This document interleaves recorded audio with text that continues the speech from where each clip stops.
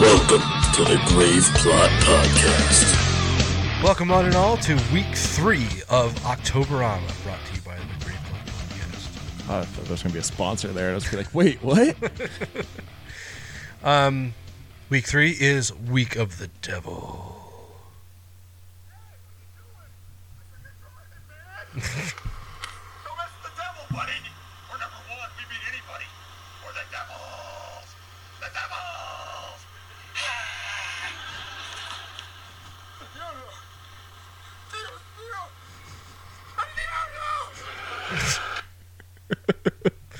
Oh, Seinfeld. I didn't have that queued up properly. No, you I didn't. apologize. I thought that was the part where he started with the devils, but then there was that whole thing with the car. And I'm sorry. I fucked it up. Fucking guy. This is why we don't give Taylor responsibilities. So how you doing, Taylor? Oh, I'm doing quite well. Yeah? No, No? but I mean, I'm fine. I'll make it. Whatever. I think Taylor needs some help, guys. He's feeling a bit down about himself and his tiny little penis. No, I'm confident with my tiny little penis.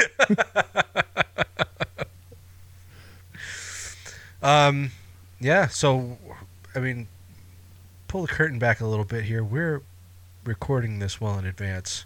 I think when this comes out, you're actually on vacation. One of us is, at least. So, yeah, we said before, we're both going on separate vacation. Well, we don't go on vacation together. That's a little weird. We have. We had before, but we wouldn't talk about it anymore. See what I did there? Yeah. I made it weird. But yeah, so I'm going to LA for about a week. You're going to Colorado we've talked about this before. Yeah. But basically, So I'm probably in Colorado right now. Yeah. you could be, and we're kind of bookending the month almost. So, I mean, like you're gone. I guess you're gone like what, a week before the end of. Yeah. So yeah, likely he's on vacation right now, and I'm sitting back drinking wine. You don't drink wine. No, I don't drink wine. You don't drink anything but whiskey. It's true. I don't. You need to expand your horizons. No, every time I expand my horizons, it's a bad deal. I don't expand my horizons anymore. I'm too old to expand my horizons. Anyway, so yeah, Week of the Devil. This is our alternating week in Octoberama that we decided on The this float year. week. Huh? The float week. Sure, yeah. Flex week. Yeah, I mean, we'll have our standard Week of the Zombie, Week of the Vampire, and Halloween episode. Those will be our commonplace. Sometimes October has 5 weeks. Yeah. It did the first time we did Octoberama. Right. That was an endurance trial. And, you know, I imagine it will have that eventually again, and we'll figure something out for our steady 4th week. But this is our, like Taylor said, our float week, where we're going to be changing the theme every year. We did... They said the first year there was 2, and we did werewolves and monsters. Right. Last year we did slashers. Did we do slashers last year? Yeah. Because we did Friday the 13th, 6, and The Burning. God, was that last October? Yeah. That seems so much more recent than that. Wow. Okay, so yeah, Week of the Slasher then. And so this year, Week of the Devil. And basically that implies that anything having to do with the devil, Satanism, possession, anything of that. Basically religious horror. Yeah, more or less. For all intents and purposes. So we picked 2 movies to go along with that. 2 classics. 2 classics, yeah. Well, yeah. Yours is probably more of a classic than mine, but... We should put it out there that both these movies are older. They're both past our 10-day... or 10-year moratorium on spoilers. Right. So we're going to spoil the dick out of these. Right. I'm going to intentionally spoil shit. I'm going to tell you stuff you don't even know. Probably not. Taylor's got the inside on all the movies. I watched the commentary. No, I did not do that. No, you didn't. Ain't nobody got time for that. My brother did. It's only like one movie I've ever watched with commentary. Shaun of the Dead. Yep. So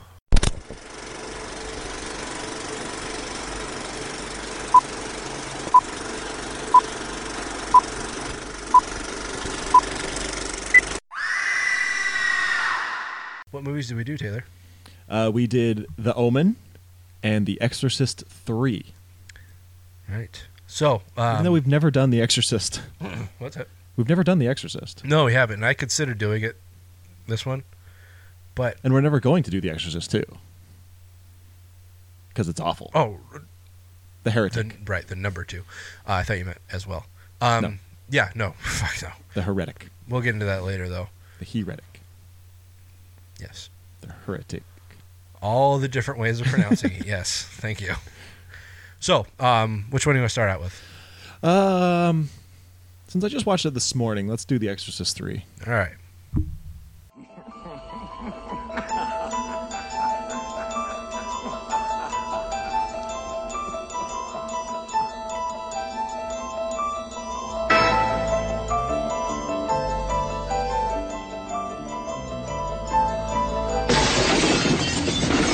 Death be not proud, nor canst thou kill me. You believe in possession, Father? Come to take a little blood from you, Father. The boy had been crucified. I've just never seen anything like this in 20 years. The killer drove an ingot into each of his eyes and cut off his head. Who are you? I am no one.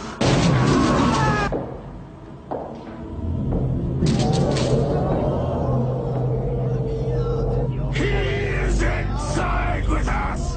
He will never get away.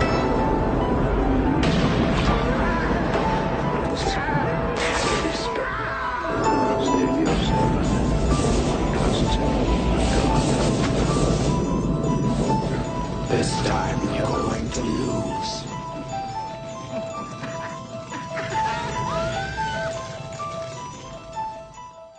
Okay, so The Exorcist III is obviously the second sequel to the original Exorcist. It came out in 1990. This movie was written and directed by William Peter Blatty. So the guy that wrote the Exorcist books, well, The Exorcist and the book this was based on, Legion, he wrote those.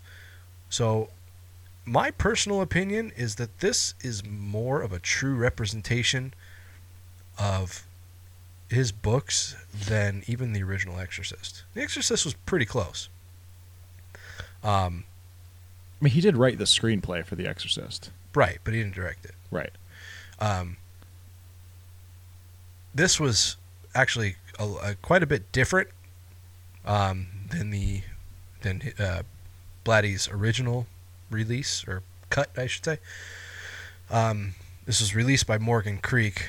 It was different than the original 2, which was Warner Brothers, I believe. And Morgan Creek he didn't want to call it The Exorcist 3 because The Exorcist 2 sucked so bad. Like, he didn't want it associated with that. So he just wanted to call it Legion, like the book. Mm-hmm. And Morgan Creek said, no, we're going to call it The Exorcist 3. And we're going to add all these scenes in, including the very end, which we'll talk about later. Anyway, so the movie focuses on Lieutenant Kinderman and, to a lesser extent, Father Dyer, who are both characters that were in the first Exorcist, played by different people. But Was Father Dyer the kind of reddish-haired guy in which movie? in the first Exorcist? He was the guy that, after Father Karras fell to the bottom of the stairs, he's the one that gave him his final rites. Okay. That was Father Dyer. That guy is a real priest Yes, he is. at Fordham University. Really? Yep. I didn't realize they had filmed parts of The Exorcist at Fordham. Neither did I. I thought The sleep studies parts and all the parts in the bedroom were all filmed at Fordham. Really So I was told interesting. by a Fordham alumnus. I wonder who. No, I thought that was all filmed at, like, in and around Georgetown. Apparently not. Interesting. Anyway, and also, yeah, Kinderman. Kinderman was played by George C. Scott. Was played by I forget his name. Something Cobb. Ty. Nope, not Ty Cobb. Randall. Nope. Anyway, so they're friends, and they are both kind of grieving over the anniversary of the death of Father Karras. Now, I don't remember them being, like, especially Kinderman and Karras being such close friends. Yeah, I just remember Kinderman like offering to take him to the movies. Yeah. But yeah, in this he talks about how they were like best friends. Yeah, and he actually said, I loved him. So, I don't know. Maybe that was just the difference between the Exorcist book and the movie. Could be. And yeah, I don't know. And I don't remember Kinderman and Dyer being friends either. In fact, I don't remember Dyer really being any friends with anyone except for Karras. Well, maybe they became friends afterwards. Could be. That was the impression I got, but that was just kind of me putting things together. Lee Cobb, by the way. Lee Cobb, thank you. Anyway, so these are very different representations of the characters, particularly Father Dyer, who was very, he's played by a real reverend, and he was a much more eccentric person than he was in the original Exorcist. Mm-hmm. Much more, what's the word, cynical, I guess. Yeah. And maybe this is set 15 years after the death of Father Karras. So it's very likely that maybe he started to kind of lose his faith a bit. Could be. Yeah, I don't know, something like that. But George C. Scott played the role of Kinderman much differently than Lee Cobb did. You think so? I thought so, yeah. I didn't think it was that different. I mean, it's definitely different, noticeably different, but I still think they're... Like, as I watched it... both just fucking pigs. I found myself thinking, like, you know, his demeanor... Well, maybe not his demeanor, but... I don't know. The stuff he says is similar, I thought, in personality. Yeah, maybe. Different impressions, I guess. Anyway, so this is, like I said, set 15 years after the original. It also completely ignores what happened in Exorcist 2. Okay, I was going to ask you if this is like retconning part 2. I don't know if it's even necessarily retconning. It just pretends it never even happened. Just completely ignores it. Does Reagan die in part 2? I don't think so. It's been so long since I've seen it. Yeah, same here. Because in this, they talk about her dying. Right. So around the anniversary of Father Karras' death, some strange copycat killings start happening. They are very, in detail similar to those of the Gemini killer from 15 years ago, who was actually executed on the night that Father Karras died. Or around then. Anyway. And there were details leaked to the press that were completely false. To, as Kinderman says, to weed out all the nut jobs that were claiming to be the Gemini killer. But then somebody finally came forward, gave all the correct details of these murders, and they captured him and ultimately executed him. And then his spirit went into a good guy's doll. Yes. His name was Charles Lee Ray. Lee Ray. No. But he was played by Brad Dourif. Yes. That's the joke. And so Kinderman starts to notice a connection between the Gemini killer and Father Karras' death, and a patient that he's taken to a hospital I think he has some kind of heart issues or something. Who are you talking about? Father Dyer. Sorry, I guess I didn't mention that. Is that? I took a long pause there, and I guess I lost track of what I was saying. You were trying to find the name of some patient. I was trying to find the name of the hospital, but I couldn't. Oh. Okay. Backtracking. Kinderman notices the connection between Father Karras' death, Gemini's death, and the exorcism of Reagan, and also this strange patient in the psychiatric ward of this hospital, who, upon seeing him, Kinderman realizes he is the spitting image of Damien Karras. Mm-hmm. And who is his doctor? Herschel Green. Yeah. Which, by the way, a young Scott Walker totally looks like Matt Walsh. Yeah, I could see that. Yeah. Anyway, so Kinderman, this is much less of a straight horror than the original. Yeah, Exorcist, it's almost like a crime procedural. but with obviously very strong supernatural overtones. Yes. And I think that's probably why I love it so much. Yeah? You love crime procedurals? Well, I mean, I love the combination of there being just a straight, like, detective movie, but also combined with those elements of the religion and, to a lesser extent, occult. And, demonic possession, that type of thing. Just that perfect weaving of it, I thought. And, Kinderman's kind of slow discovery of it and making the connection between all of them. It's like you find out that when Father Karras died, essentially at the same time that Captain Howdy, or Pazuzu, was cast out. Pazuzu! Yes. Was cast out of Reagan and into him. And, he fell down the stairs and was dying, so he was cast out. Around the same time, the Gemini killer was killed, or was executed. As a way of getting his vengeance on Father Karras, he puts the Gemini's spirit into Karras' body. See, now here's the thing that I didn't understand. If these demons, or spirits, or whatever they are, can just possess a dead body, or at least a dying body, why didn't Pazuzu just stay there? I don't know. Okay. A plot hole, I guess. I don't know. Just didn't have time to waste. I guess.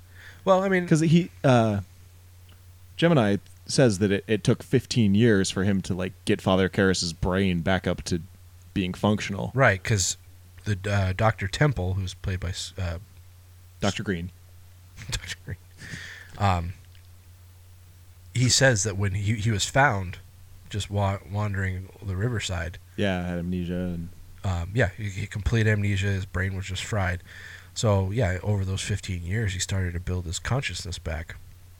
He actually says, it took a great deal of energy for my master, I think my master, to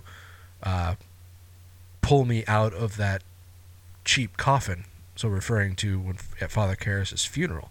So he actually was dead for a few days. Long enough for them to bury him. Yeah. So, for him to get his way out of the coffin, and then energy to actually start rebuilding the body. And so, this was all done as basically a big fuck you to Karras, because you've discovered Karras' mind and spirit is still in this body. He's taking a back seat. You need to quit Gemini. with the hands, man. I'm Italian. What do you want? And you're discovering over time that Gemini is actually sending his spirit out of Karras's body, because he regularly you find that Karras is passing out. Mm-hmm. Like, he just goes completely unconscious. He is sending the Gemini spirit out into hospital, into the psychiatric ward, and taking over the bodies of dementia patients and murdering other people in that body. And so, I mean, that... It's all kind of very Jason Goes to Hell-ish. A little bit, but... I don't know. A little less... Bad.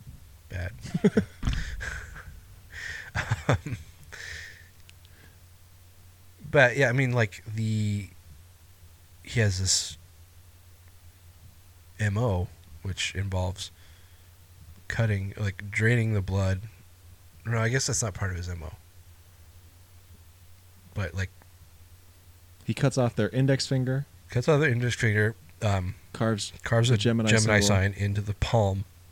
And cuts off their cuts heads. off their head. And only murders people whose name has a K. Right. Or begins with a K. Begins with a K. It could be their first, last, or even middle name, but it has to begin with a K. Right. And that's something that Gemini says to Kinderman, is that I have no motive. Yeah. And that's what made it so fun. It was like, I wasn't bound by a certain type. Like, the only thing I kept constant was the K. And, like, basically implying that could have been anyone. Yeah. You guys never would have caught on. There was no pattern. Right. And yeah, just some of the instances of him sending his spirit out into the bodies of, mentally disabled people, mostly senior citizens, is creepy, because the gruesomeness of, I mean, this is not a gory movie. No. By any means. I mean, it has certain... There's one scene in particular that's pretty gross. Right, at the end with the exorcism. Yeah. Which, I can't wait till we get to that. There's something I want to say about that. Okay. So... I don't know. I mean, I guess that's enough explaining the story. I mean, I think I've explained most of the movie already. All right. But so, what are your thoughts? When Father Morning shows up to do the exorcism, Mm-hmm. they do like this. It's almost like a Dutch angle from underneath, and it just looks like a fucking superhero shot. Or like I expect him to just be like, groovy. Yeah. That was a very dramatic scene, and like maybe a little too dramatic. Yeah. I mean, obviously it's an intense thing. It's a fucking exorcism, but and that was And the fact that he just like shows up by himself, doesn't tell anybody he's coming. Just, I mean, I guess he Kinderman does call him, but like you never hear the conversations. You don't really know. Yeah, and that's like what seemed like he should have been such a major influential character. Morning. Yeah, he just wasn't. Yeah. I mean, he shows up at the end, and that was like it. I mean, Yeah. he's in. I mean, there's somebody explains kind of his backstory, that he attempted to do an exorcism with the Philippines. Yeah, I think so. And his hair went stark white from it. It's like they talk about him the way that they talk about Father Karras or Father Marin Right. in the first one. Right. But then he just like shows up by himself and tries to do this exorcism and dies. Yeah. Yeah, I mean, ultimately, the exorcism doesn't even work. Yeah. It was all purely the willpower of Karras. Basically pushing his consciousness to the forefront long enough for Kinderman to put a few bullets in him. Mm-hmm. Yeah. So let's compare this to the original. I mean, obviously the original is kind of untouchable. You can't. Not if you ask Fox. Not if you ask Fox. Well, I don't mean quite untouchable that way. I mean, as far as making a sequel that could even compare. But weighing this against the original, where do you think it falls? I mean, do you think it's a worthy sequel? I do. I do feel though that like the first one doesn't need a sequel. It's not really a story that needs to continue to be told. Well, I mean, like I said, this is a book, right? But no, I think it is worthy. The end though is just fucking bizarre. Yeah. Because I mean, like, Gemini is possessing Karis, but when Father Morning comes to exorcise him, Pazuzu takes over again. Yeah. And I thought it was so cool to have that same voice that Reagan had, that show up again. The guy who plays Father Karras, is that his voice through like a modulator or something? Because at times it sounded like him. Well, on occasion, like even Dorf's voice was being altered. Right. No, I could tell that. But so I mean, I assume maybe both of them were, yeah. And that I can remember watching this when I was a kid and being so confused. I could see why. Because I could not comprehend that it was Karras's body, but when it was Dorf, he was just speaking. It was only Brad Dorf because it was supposed to be. It was only Brad Dorf to the audience. Yeah, exactly. Yeah, I mean, Kinderman was still seeing Father Karras. Exactly, especially the part when he says, you look at me and what do you see? And he says, I see Damien Karras. Yeah. And even though it's Brad Dorf sitting there. My girlfriend was like, why does his voice keep changing? I was like, because he's possessed. Yeah. In time. That's one of the best parts of the original. Like, just that line, just the way it's delivered is fucking terrifying. When she opens the drawer, he's like, do that again. In time. Oh my God, fuck you. He's like, I'm not doing this party tricks.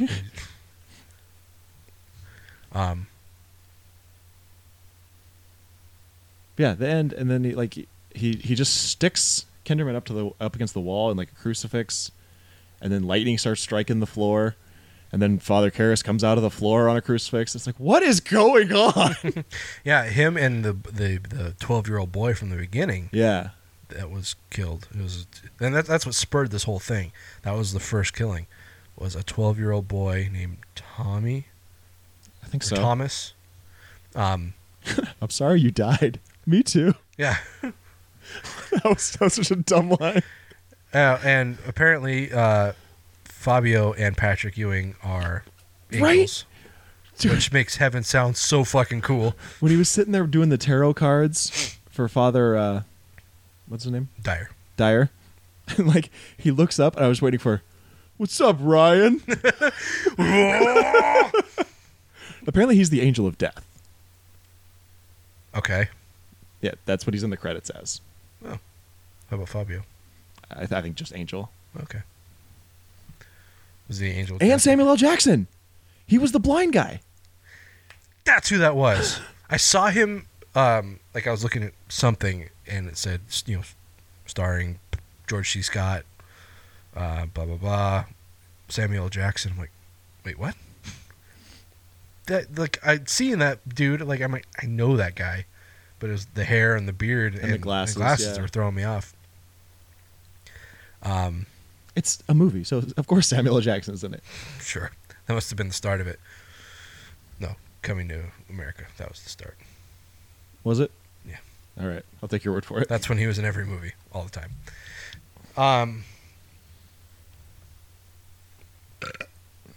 Yeah. So you were saying the end is different in the book? Well, the exorcism isn't there at all. Yeah, that was actually put there by the studio. Like they were forced to put that in.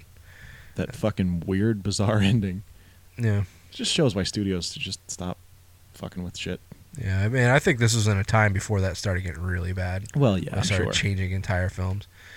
But yeah, like I guess, like, I can only think of one movie where they changed the ending from the book and it was better. what's that? Fight Club. Sure, yeah. Yeah. Yeah, I guess, let's see.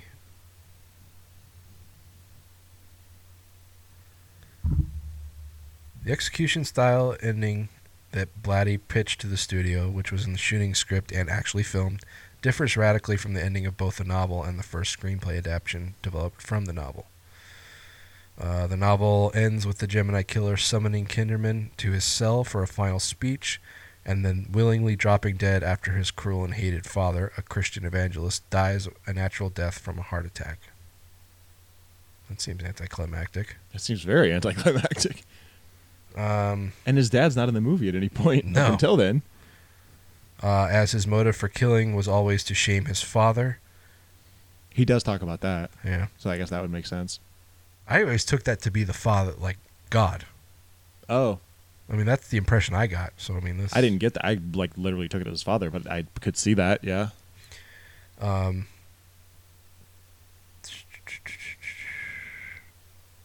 Gemini's reason for remaining on Earth no longer exists, and he kills Karis in order to leave his host's body. In Blatty's original screenplay adaptation, the ending is similar to the novel, except that Gemini's death is not self-induced, but forced supernaturally and suddenly by the death of his father. So, sounds pretty similar. Yeah. Just instead of offing himself, he just bursts into flames or something. Yeah. In both the novel and early screenplay, the Gemini's motives for his murders are also given further context via a long series of flashbacks which portray his and his brother's childhood and their relationship with their alcoholic, abusive father. So there's that. Apparently, Blatty wanted to make a director's cut, Oh, yeah? so like basically return his original concept to film. But Morgan Creek like said, "Oh well, all those scenes are gone. Like we don't have those They anymore." just lost him. But I guess it's funny that this Wikipedia article says, in a surprise turn, it was announced that an extended cut or a director's cut or whatever was going to be released in October. Of this year? So there's that. And that's why we're reviewing this, is so, just in time for the director's extended edition. Yeah, that was our plan all along. Yeah, that's the ticket. So, like I said, I mean, this was much less of a just straight horror Yeah. than the original, which I didn't really have a huge problem with.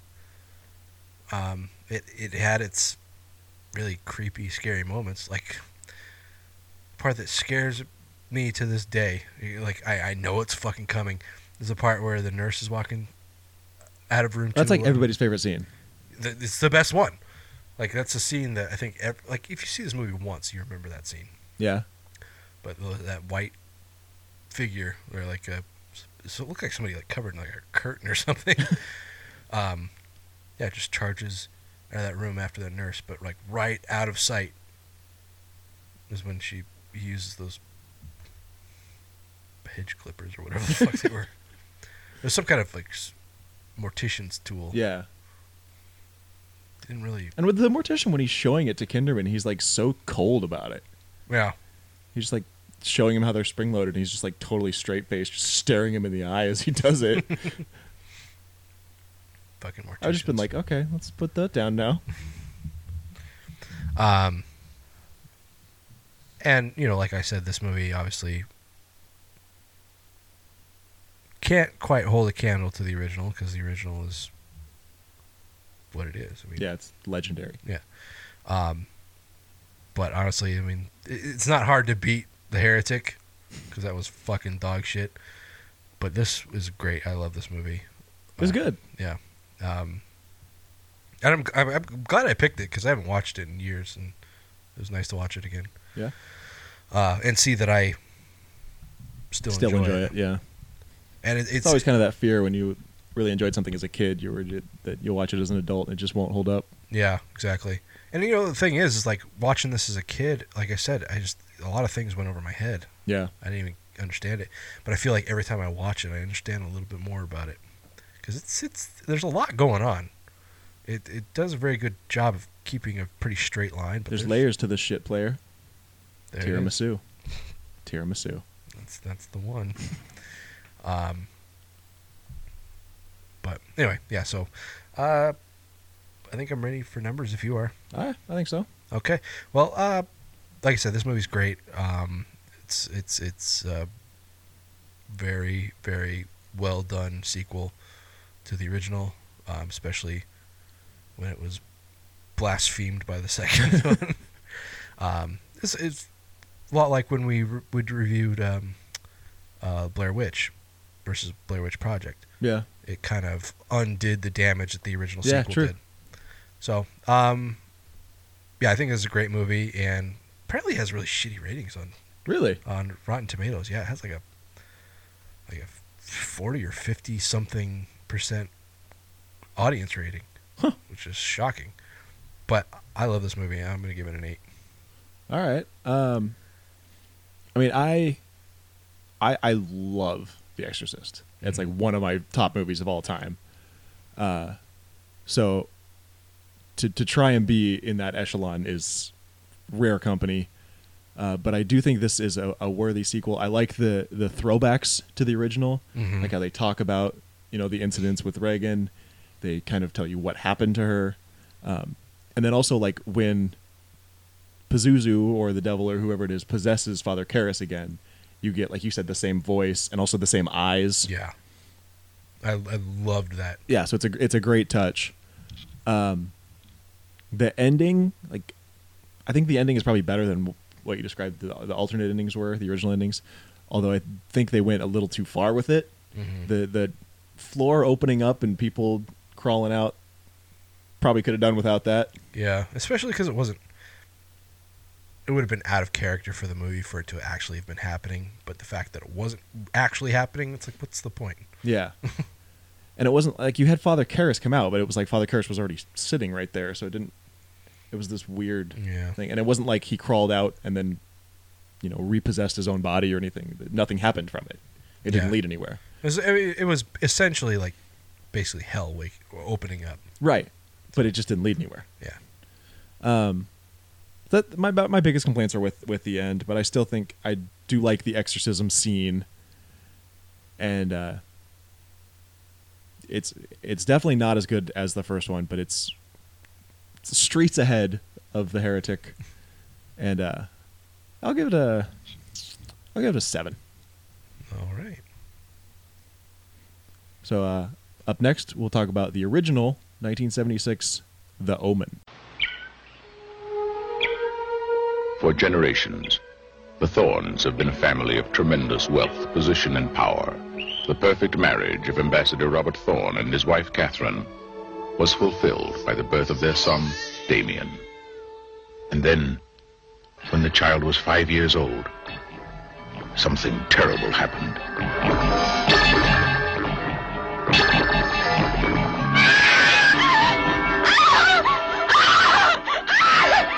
And then it happened again.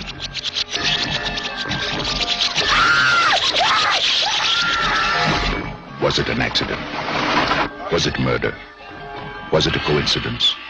Or was it an omen? Look at me, Damien. It's all for you. 20th Century Fox presents a film of psychological suspense about an occurrence of earth-shaking importance. Gregory Peck, Lee Remick, The Omen. I was at the hospital, Mr. Thorne, the night your son was born. I saw its mother. I have fears. I'm fears.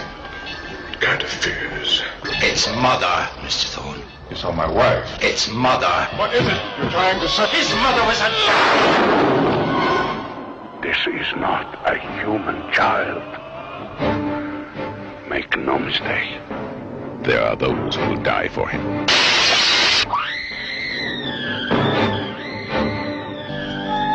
There are those who will kill for him. Who is he? What does he want? Where did he come from? And can he be stopped?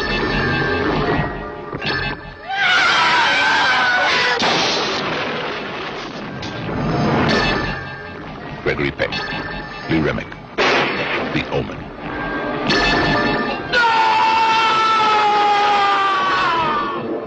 If this is the truth, where does it end? Not the Duty Caca 2006 Julia Stiles version. See, so something I considered doing was saying one of us should watch the original and one of us should watch the remake and try to talk about it. Because honestly, I thought the remake was almost dead nuts the same as the original. Really? Yeah. God, I honestly don't remember anything about the remake except not liking it. Because of Julia Stiles? Probably. Yeah, that's enough. Wait, Liev Schreiber was in it? See, I don't remember anything about this fucking movie. Yeah, he played he played Gregory Thorne. Peck? Yeah. God, maybe I need to watch that again, but I don't think I want to. Come on, you guys know what the fucking Omen is about. What do I need to do this? It's the fucking Omen. It's Damien. It's Damien Thorne. He's the son of the devil, and he fucks shit up. The devil. He fucks shit up.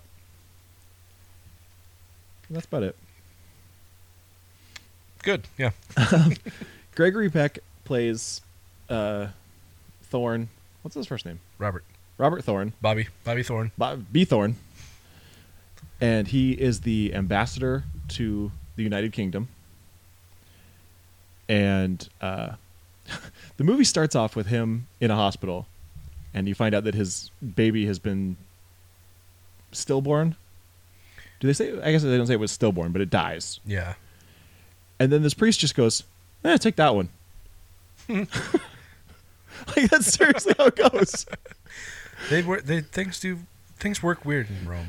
They're like, well, this one's mother died, so do you want that? We got this used model over here. And he's like, all right. Just don't tell my wife. Yeah. That's the thing, is he doesn't fucking tell her. He's like, here's your baby that you just had. Enjoy. That's fucked up. So, and he's born on June 6th at 6 a.m. Get it? That's my dad's birthday. He's the devil. Your dad's probably the son of the devil. You're probably the grandson of the devil. Yeah. Grandson. If your dad is the son of the devil, that would make you the grandson of the devil. Oh, okay. Right, yeah. I can explain this slower if you need me to. Fuck you. Except this is 1976. My dad was born on June 6, 1960. That's too many sixes. 666. Was he born at 6 a.m.? I don't know. Probably. Because then that would be too many sixes. Too many sixes. Yeah. they cancel each other out. The sequel though did come out 6606, which was a nice touch. Yeah. God, it did. I think we actually saw it on my dad's birthday, if I remember right. Oh yeah. Yeah. So Damien, do they say how old he is when shit starts? Is he 6? I'm just imagining he's probably 6. Well, it jumps ahead 5 years, so presumably Okay, so 5. 5. Should have made it 6. But shit just starts going sideways. And there's not a lot of explanation for any of it. But like the nanny offs herself in one of the best scenes in fucking cinema history. Yeah. If you've seen if you know this movie, you know this scene. It's all for you, Damien. Yeah. Ah, so good. They even reused. Wish that was Julia Stiles doing that. I would have watched that. They even reused that, like in that. I really have nothing against Julia Stiles. I don't know why I hate her harping on stupid her. flat face. It pisses me off. She looks like she got hit in a, like, you know, in cartoons when somebody gets hit in the face with a frying pan. That's what she looks like. Fuck her. I don't really have anything against her. It's just one of those things though, where it's like, you hear they're remaking one of your favorite movies, and then they cast an actor that doesn't make any sense for being in that movie. It's like, oh yeah, we're gonna remake. I don't know. Give me a classic. We're gonna remake The Exorcist. Remake Batman with Freddie Prinze Jr. You're like, what? No. Why is he in that? Or it's like when they're going to recast Batman and they pick Ben Affleck. Yeah. It's like that. It's like, no. It's like that. Except you already hated Ben Affleck. Yeah, I know. So I'm saying it's like if they cast an actor that you didn't really have an opinion of, Oh. but he just didn't make sense as Batman. Right. Okay. I got you. Okay. I follow. So then they send this new nanny, who's clearly like some kind of demon or something, some kind of gatekeeper or some kind. There's like it's described as like basically just like apostles of. Yeah, she knows what Antichrist. Damien is, and she's on board. Right. She's on Team Damien.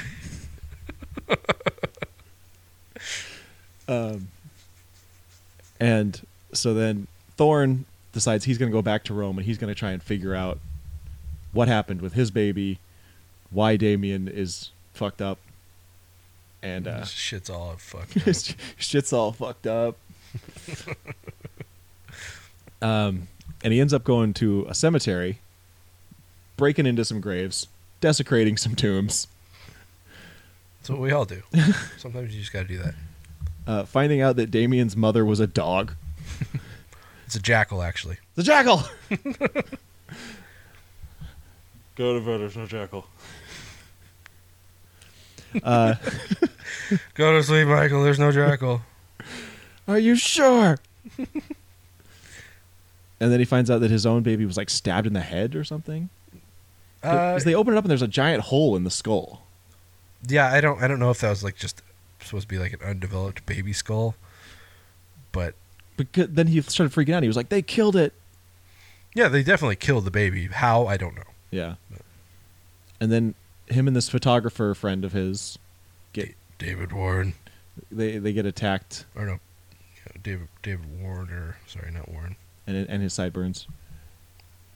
They get attacked by Rottweilers. And then he goes and opens up a waxwork. Yep. Sorry. And then Gregory Peck goes and has another kid and kills mockingbirds or something. I don't know. So Boo Radley is in there somehow. I don't know what happens. Every time I watch this movie or really anything with Gregory Peck, I just think of Family Guy, where Gregory Peck is driving in a car with 3 other Gregory Pecks in the backseat. They're all fighting. It's like, he's touching me. He's sitting on my side. It's like, quiet down there, back there, or I'll hit you with my ring hand. That's so the way Gregory Peck talks. I know. He's so straight-laced. That's also one of my favorite threats. I'll hit you with my ring hand? Yeah. I tell my wife that all the time. How's that go? She knows I'm joking. And then this... Some shit happens. Then, yeah, some fucking shit happens. This priest tells him... Or is he a priest? The guy who tells him that he has to kill Damien? The crazy guy that gets... The guy with the knives? Oh, he's like an archaeologist, I think. Is that what he is? Yeah. He basically says, stab him in the heart with this, and then make a cross with all these other ones in his face. Yeah, take these. This one goes in his chest. This one goes in his face. This one goes in This one goes in his dick. In his butt. No way, this one goes in his butt. How have we made two Idiocracy references about during a movie that has nothing to do with it? The fucking Omen of all movies.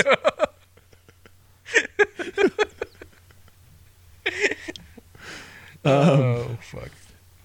And then he can't do it because it's his boy, even though it's not his boy. And Well, then he tries.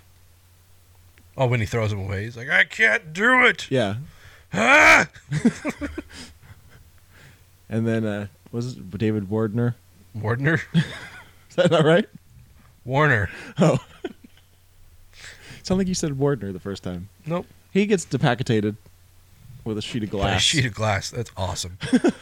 Like, I have to watch the remake again. I can't remember exactly how they did that, but like even for the 70s, that was cool. The best part is his head just flipping. Yeah.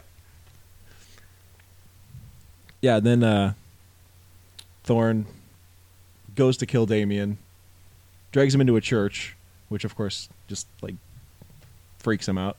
Yeah.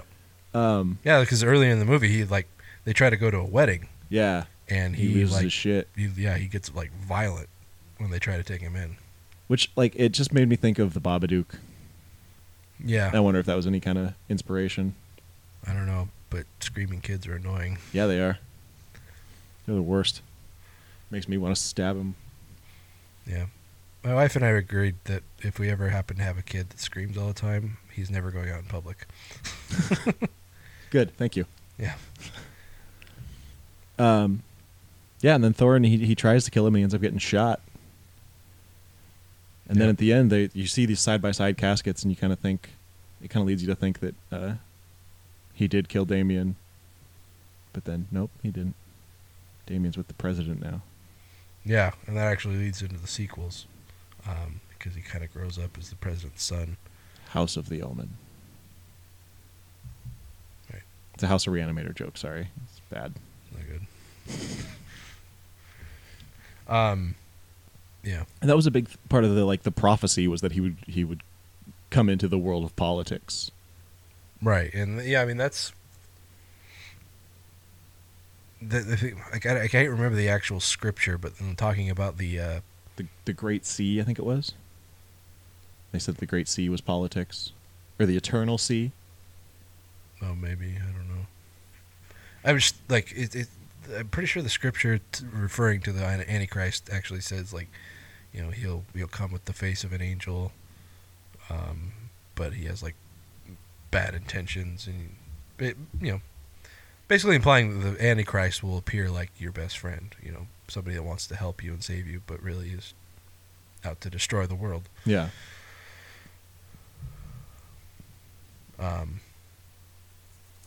And then the end, it steals a lyric from Iron Maiden. What's that? The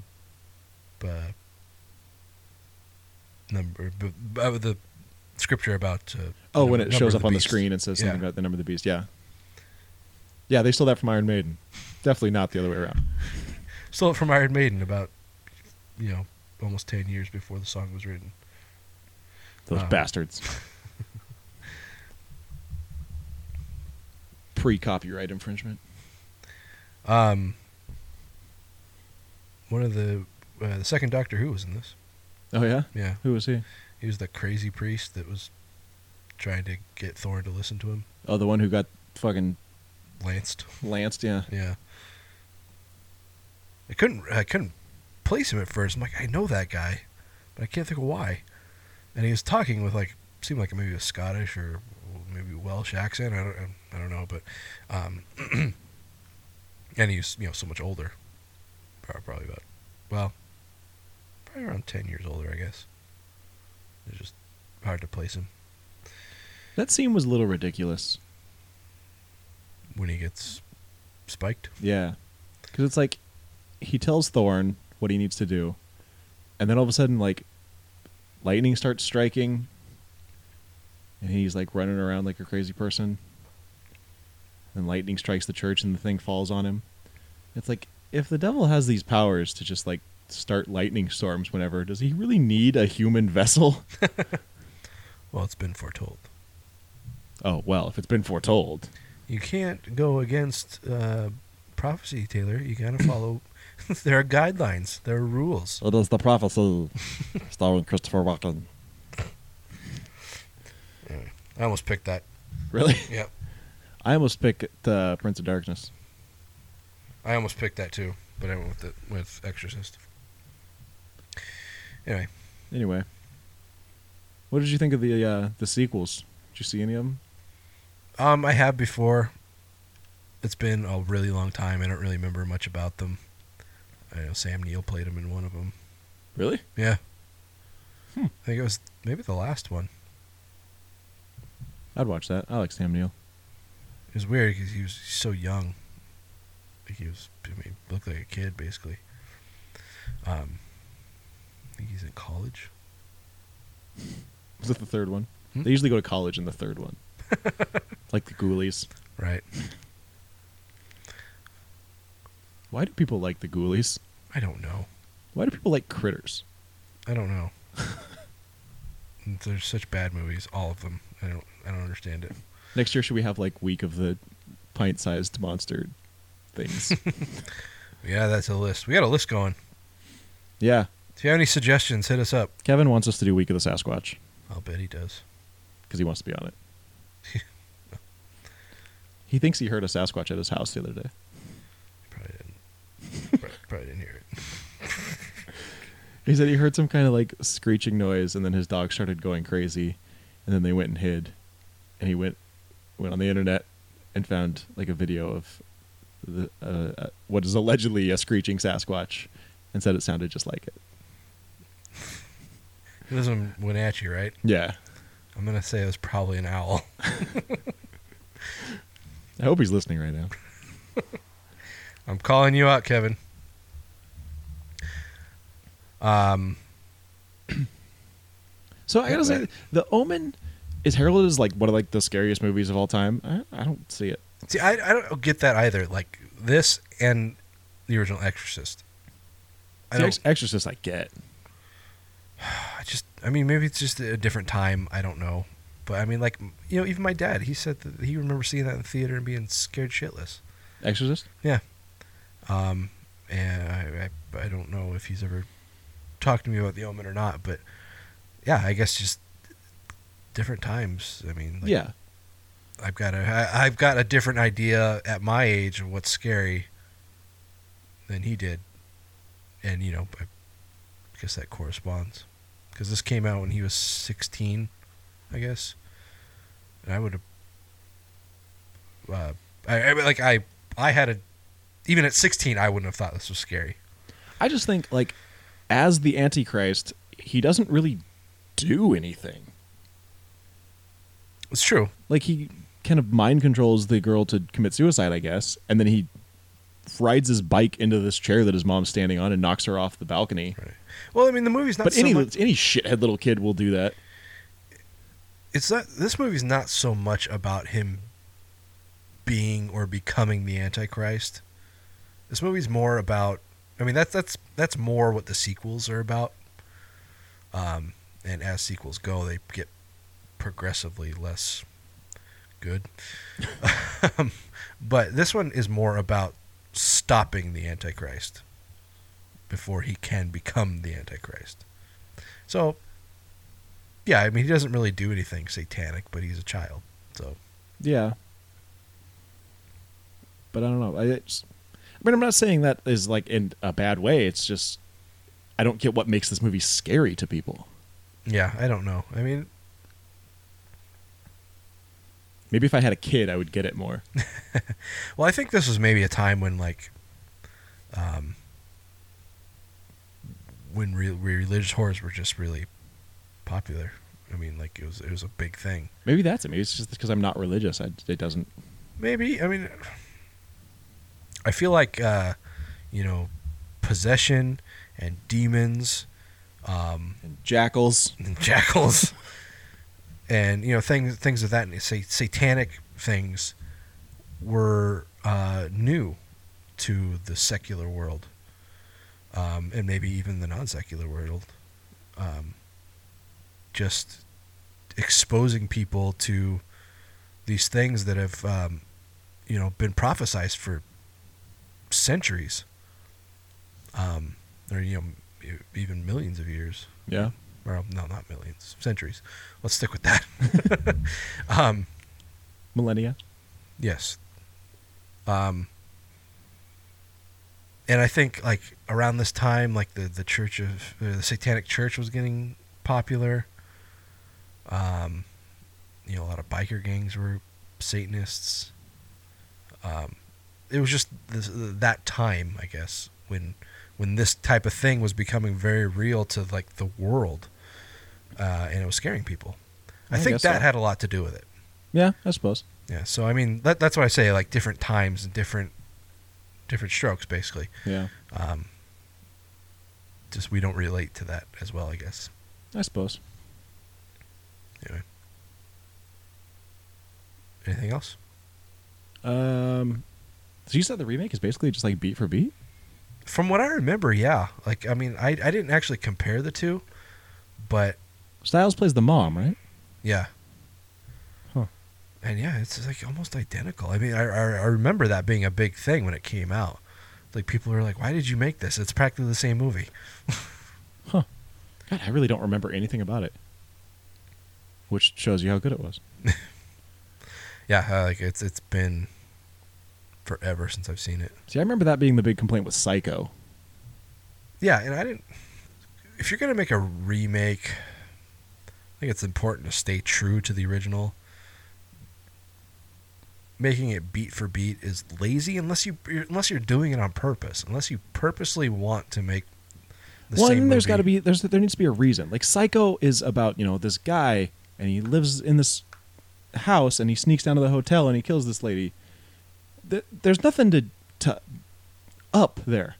Like there's, I guess you could show the shower scene if you want and make it, bloodier.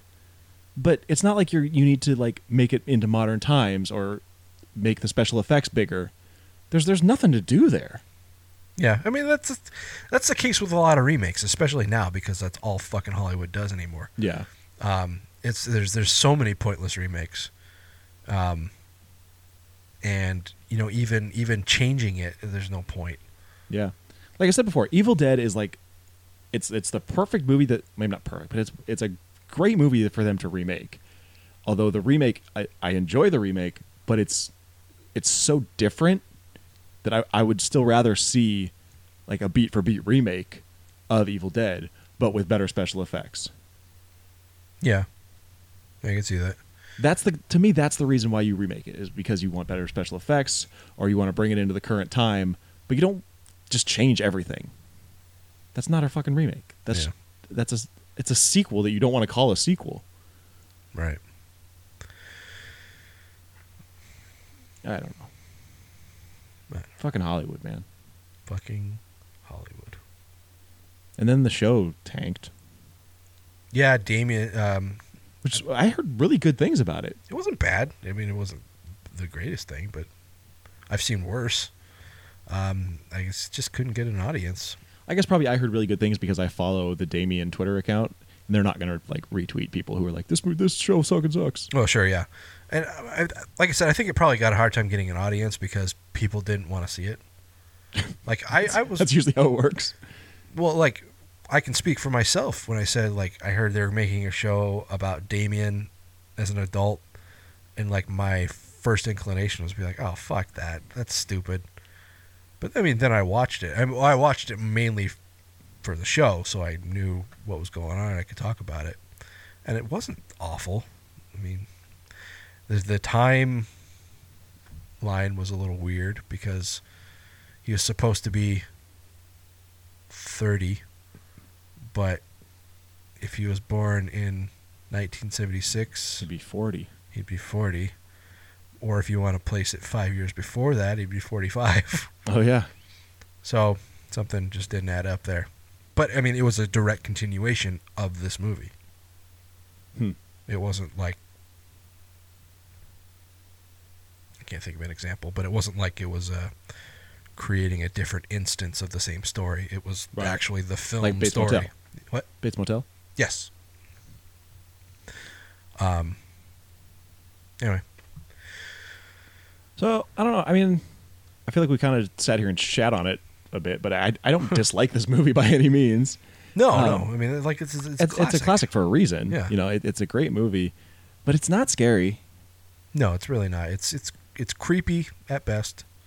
At points. It's. But I mean, by today's standards, the acting's really hokey. Yeah. And that was just.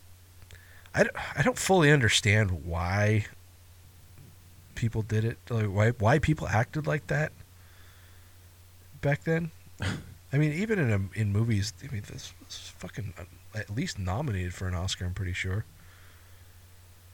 I don't know. Horror doesn't tend to get award recognition very often. Yeah, it earned 2 Academy Award nominations and 1 for Best Original Score. I don't know. I don't know what the other one was for, but best music. Best music and best score. Yep. Isn't it the same thing? I would think, but I don't know. Okay. But I mean, yeah, this is It's one of the highest grossing films of the year. It's consistently on like 100 scariest movies. See, I don't get it. I don't know. It's not bad, but it's not scary. I think a lot of people would judge it. Like I said, people people that saw it in the theaters are judging on that. It's like, I remember when I saw it in the theater and I was scared to death. Yeah. But it's like, okay, well, compare it to,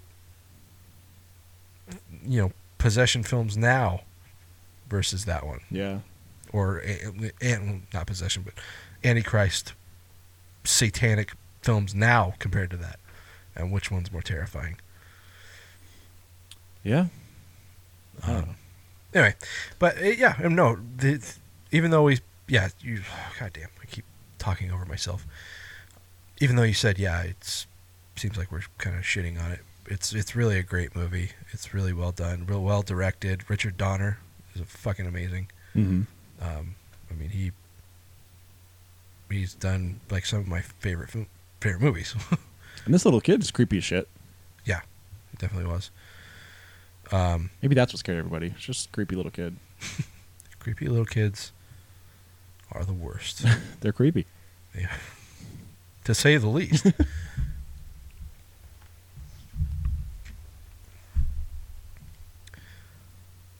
So, what do you got numbers wise? I